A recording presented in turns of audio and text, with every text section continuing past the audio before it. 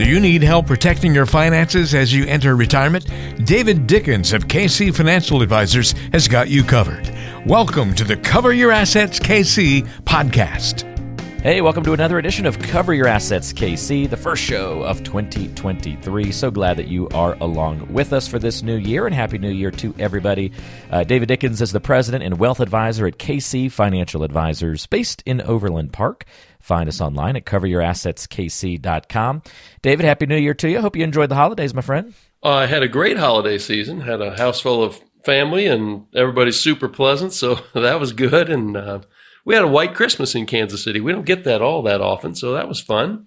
Now, are we talking snow falling or left over from the storm? Like, because, you know, white Christmas definitions can vary a little bit. Walter, come on, man. If it's white on the ground, we're calling it a white Christmas. You're taking what you can get. I got it. Actually, I don't remember exactly when it fell, but it was really close proximity to Christmas, so it was fun. You know, hard to beat a white Christmas. We get one, I don't know, maybe every 6 or 7 years. I want to say it was the Thursday before Christmas that storm was coming through, probably. Because you were coming through as well. Because we were coming through. We drove right past you right before the storm swept in behind us. So yeah, I want to say that was probably Thursday-ish. So yeah, yes. You're a man and then of with excellent the negative timing, 50 billion degree temperatures, not surprising it stuck around for Christmas. Right. Yeah. What was the coldest it got for you, by the way? Well, I'm confident that the air temperature got to maybe 6 below, and I'll bet the wind chill had to be more than 30 below. Yeah, harder to measure that yourself, but yeah. Negative 6 below was pretty serious. I was grilling steaks and wings earlier this week, so back to 50, 60 degrees. Yeah. Nice and sunny out today. Oh, beautiful. Got your shock to the system, and now back to a little bit of normalcy. Yeah. There you go. And then we'll hunker down for something bad in February. Yes. We get a respite, and then we'll see what kind of bad weather comes down the pike. But you're getting some good eats now. You're fattening up for the rest of the winter, it sounds like, with those steak and wings. So perfect. Well, let's dive into our show today because it's an important one. Here we were, probably, David, I'm going to guess you had some different plans for today's show. And then all of a sudden I read that Congress has just passed the Secure Act 2.0 that we've been talking about for a while, you know, coming down the highway, barreling towards us, much like that winter front did a couple of weeks ago.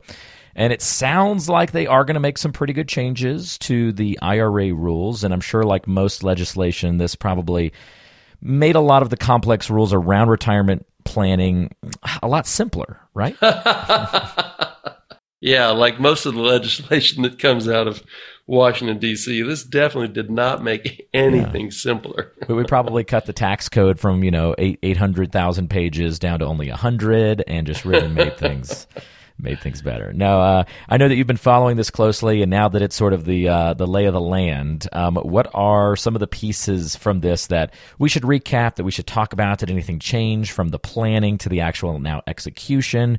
What are some of the top things listeners should be interested in here as a great way to start off our 2023 conversation? Yeah, so Secure 2.0, it's a follow-up from the Secure Act, which was a couple of years ago, and this was a giant piece of legislation. It was over 300 pages, and I'm sure every representative and every senator read every page. But it's kind of weird. This piece of legislation has provisions that aren't going to be, some provisions that aren't even going to be enacted for years into the future. And one in particular I'm getting ready to talk about won't even take place till 2033, so 10 years from now. So, future Congresses can change this stuff. But what I've tried to do here is pick out some of the key pieces of legislation that I think would be most important to our listeners. So the first one I looked at was they've again made a change to when required minimum distributions start from your IRAs and 401k, your retirement savings accounts. So people might remember that the Secure Act 1.0 changed the starting age from 70 and a half years old up to 72. And so this Secure Act 2.0 changes that from age 72 to age 73. So if you're not 73 years old or more in 2023, then you still don't have to take a required minimum distribution. which has a kind of a weird twist to it. I want to cover that at the end. I don't want to go down a rabbit hole right at the top of the podcast. But at the end of the podcast, I do want to go down that rabbit hole because I had this exact question from a 71-year-old client of mine earlier this week, and so I do want to go down that rabbit hole. I mentioned one component of this Secure Act that doesn't take place till 10 years from now. And what that does is in 2033, it moves the start age for required minimum distributions to 75. So if in 2033 you are just turning 72, then you won't have to start your required distributions for another couple of years after that. So again, that's subject to change over the next decade, but the key payoff pitch here for people this year is if you were going to start your required distributions this year because you were turning 72 this year, well, you get another year of reprieve. You don't have to start required distributions until next year. Okay, so a little bit of, that's kind of a big change, right? Because we went from 70 and a half to 72, thinking that was a pretty big adjustment since that had been entrenched for so long, and then didn't take long to then now bump it up even further. Yeah, exactly. And so maybe half of my clients need to take money out of their IRAs because that was their main savings vehicle when they were working. And so they maybe have a small pension or none at all. They've got Social Security and they need to supplement their retirement income with their retirement savings. And a lot of times that's their required distribution. So in a lot of cases, they've already been taking money out of their IRAs between, age 65 when they retired and age 70 or 72. But they might not have been taking all the way up to the required minimum distribution. So that'll be a change for them. And whenever they hit age 72 now is when they'll have to take that extra amount. Okay, very good. So that's the change in RMD age. We had an idea that was going to be one of the things that had gotten passed with this, and it indeed came to fruition. What else has caught your eye about Secure Act 2.0's implementation now? Well, this is kind of nice for listeners that are over 50. They're acquainted with the catch-up contribution that you can make. So, Congress has said that once you're kind of in the retirement red zone, over 50 years old, and maybe you feel like you're a little behind in your savings, you can contribute more. And so in 2023, that more is actually pretty significant. The amount you can put into your 401k is going up to $22,500. But if you're over 50, you can add another $7,500 to it. So if you have the wherewithal to do that, in 2023, you can now put $30,000 into your 401k. And then to add a little extra complexity, starting in 2025, if you're over 60, then you can make even higher catch-up contributions, significantly higher catch-up contributions. I'm not going to go into that because it's still a ways off, but that's something we'll cover maybe in December of 2024 or January of 2025. But an extra twist of complexity that they've added, which should be a positive for most people who are trying to ramp up their retirement savings as they get into their 50s and 60s. Never a bad thing to be able to save more, right? For sure. Okay, very good. What else jumps out to you? Well, this was really very odd, I thought. They starting in 2024, so you really have to have a flow chart for this Secure Act. A lot of different dates of things getting implemented here. It's really stupid. I'm sure they thought they had good reasons for all this. But anyway, starting in 2024, certain people over 50 who are making catch-up contributions must make them in their Roth 401k, not in their 401k. And so the answer there is, which other people? Well, anybody that makes over $145,000 a year, indexed for inflation, is going to have to put their catch-up contributions into a Roth. And all that means is Congress is thinking, well, the IRS is thinking, well, we're good with catch-up contributions, but we sure don't want that tax deferral to be quite so big. So if you're going to make that extra catch-up contribution, you're going to have to put it in the Roth, and we're going to tax you on that money in the year you earned it. Yeah. Now, so Walter, the one little twist there is if your 401k plan at your work doesn't offer a Roth option, then this doesn't apply to you. Oh, gotcha. So, okay. Just another little twist in the rope there. Whew. I know that I'm thankful to have somebody like you keeping up with all of these different little moving parts and changes and that sort of thing, David. So that's I don't know how the regular population would possibly keep up with this. keep up with it. Yeah, it's hard. It's silly. It really is. Like you said, you need a flow chart, but that flow chart is also changing so frequently that Right. it becomes outdated pretty fast as well. Whatever you write it down in, write it in pencil. Okay. It sounds like a lot of these changes do have to do with RMDs, at least the ones that are catching your eye. This is where they definitely have zeroed in on that in the Secure Act 2.0. Yes. Strangely, you mentioned that because the next one that caught my eye is also about RMDs. And this is really a backwater rule. But if you had a Roth 401k, and when you retired, you never rolled that into a Roth IRA, then you actually had, up until this year, you had to take an RMD, a required minimum distribution, out of your Roth 401k. Most of our listeners would know that a regular old Roth IRA does not have required minimum distributions. So that was a weird little I don't know why that twist even existed. I'm sure it was an oversight in some past piece of legislation. So this one actually created less complexity.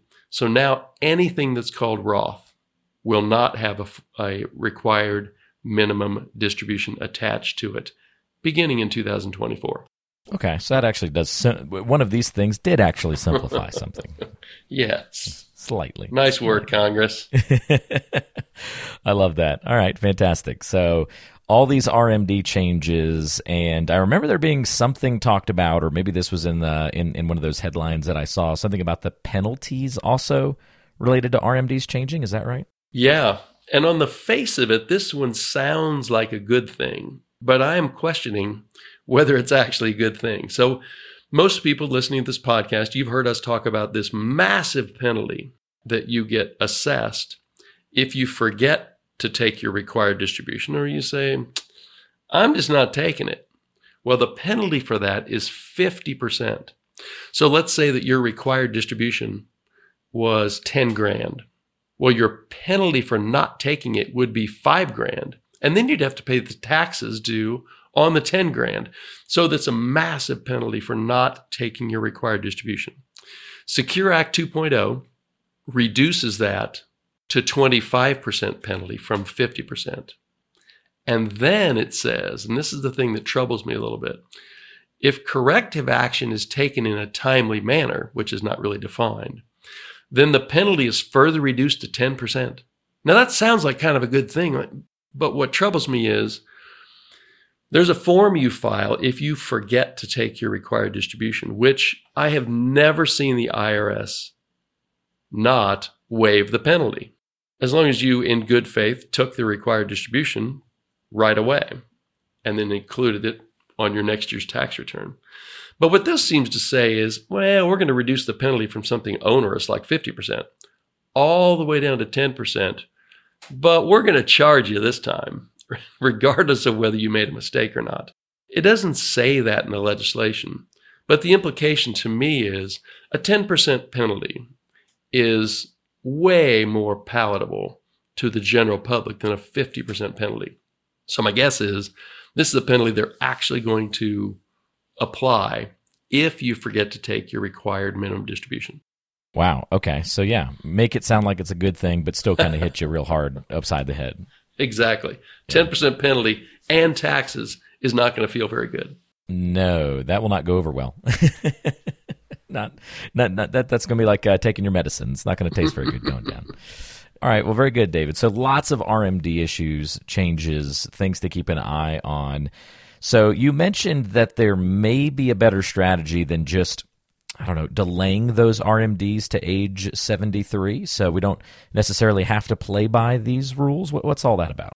Yeah. So we actually did a podcast in some detail sometime in the last 6 months, Walter, and it was about the time when you're in your 60s and early 70s before required minimum distributions start, which is a really good time to do Roth conversions, especially if once you start taking required minimum distributions, they kick you up into a higher tax bracket, because that's going to be a permanently higher tax bracket, because your Social Security income is going to keep on going up. And your RMDs, your required minimum distributions, at least through your early 80s, are going to keep going up, because the percentage that you're required to take out goes up until your 120th birthday. So once you start taking required distributions, your income is likely to continue to go higher and keep you in that permanently higher tax bracket. So here's the answer to the thing that you might want, that I think you definitely want to look at if you're pre-required distribution age. And that would be, should I be doing Roth conversions now in a lower tax bracket? Because once I start required distributions, I'm going to be in that permanently higher tax bracket. I don't have a detailed explanation for this, but here's a kind of a starter for you. If you're 72 and you've got $1 million IRA, then your required distribution would have been $36,500 this year. At 73, your percentage goes up, and it had a year longer to grow.